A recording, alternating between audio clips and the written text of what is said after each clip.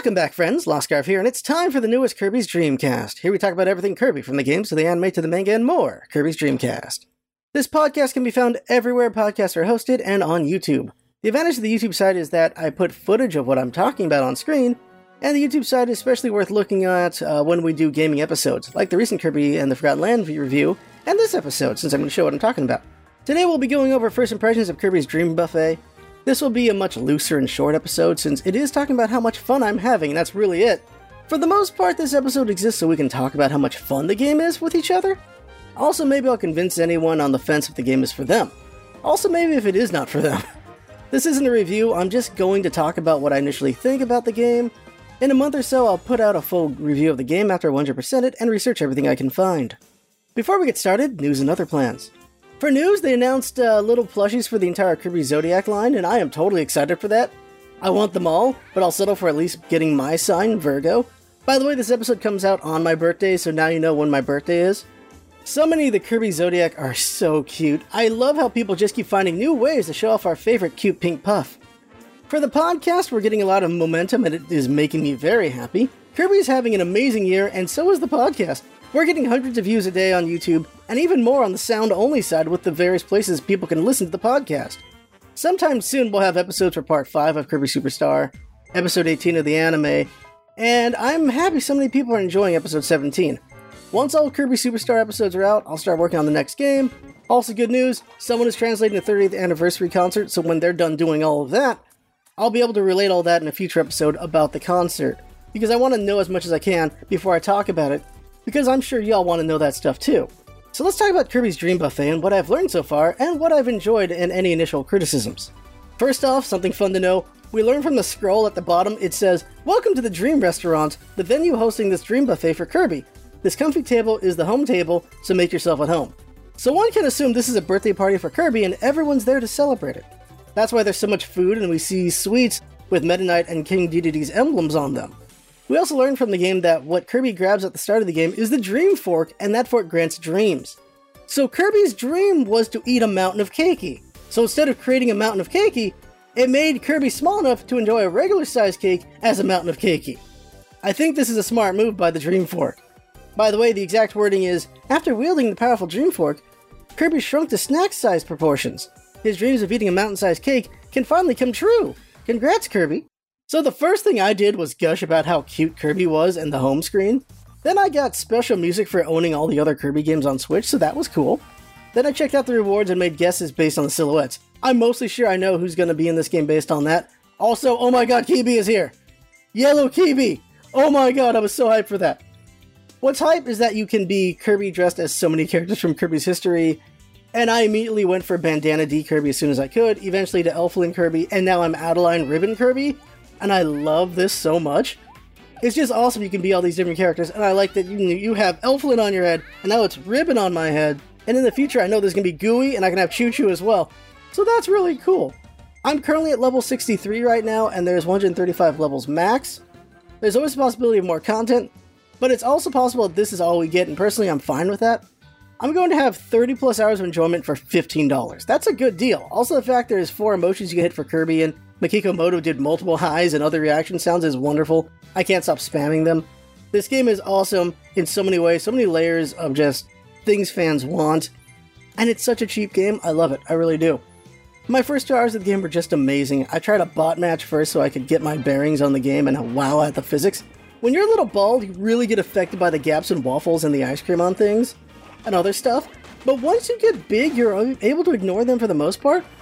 By the way, there is a link to my first hour playing the game on YouTube in the description of this episode. I'm going to record my entire run to 100%ing the game on the side channel as well, Scarf Plays, so there'll be that too. All footage I gather for Kirby episodes are there usually. We have 3 channels, by the way. I really love how cute and sweet this whole game is. I was pleasantly surprised to learn it's race, minigame, race, and battle royale.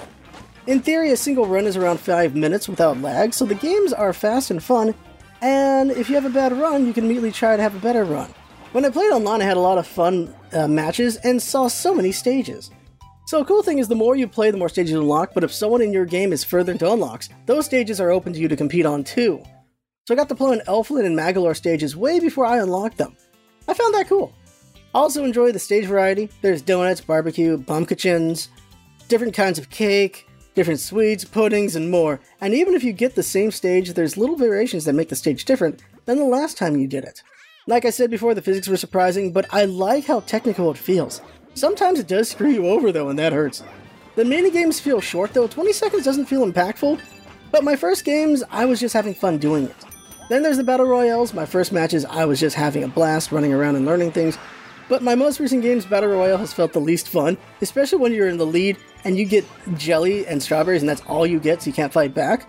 The random strawberry awards are interesting. It's a random element that some people really don't like, and I get it. Out of the 50 games I played, only once did someone go from last to first, and that was upsetting, but fortunately very rare. Usually the awards change to a second, third, or fourth, but on occasion it did decide the winner. I'm a competitive player, and I tried my best not to be competitive, like too competitive in this wildly random game, but it slowly sunk in. My first day, I got a 7-win streak, and that was amazing, but that probably set me up for failure later. But now I win like 1 in every 5 games. So that's how it should be, though. You shouldn't be winning every game, so everyone else can win, but you want to win, that's the thing. And the random elements really add to that. And kind of the random elements can make you okay with losing. You're like, okay, I can't control those things, but it also, people just like to win. But it's a way to balance the game, and you should be less focused on winning and more focused on the journey and having fun. And I think that also just helps kids get more wins, because, kids are trying to have fun here too, and they might not do as well as other people with more hand-eye coordination. I don't necessarily mean to be talking down the kids, it's just, when you get older, you do get more skill. Some powers could use some balancing to make them better or feel more impactful, I think. High jump helps you catch up, but it's only when you're way behind and you're still in 4th place after you use it. Potentially, this was to put in place to help kids catch up, I think. Throw is also not as powerful as it could be, I think. Everyone can see it coming when you try to do the circle around attack, so it never lands. No power felt too strong for me, though. Everything felt useful at some point. Of course, sometimes you wish you got a different power at times, but that is randomness after all. I like the reward method from Kirby Fighters 2 being made here, but more refined. Kirby Fighters 2 takes a ton of time to reach 100%, and it doesn't feel satisfying. I can tell it'll be a slog to get the last rewards in Dream Buffet, but it should be a bit of a funner journey here, so that's good. Something to appreciate is how bots are not pushovers. The highest difficulty bots will give you a tough competition. So even when you play this game way down the line when there's less people to play with, and you just have to play with bots, you're not going to have an easy match, that's for sure, so that's good.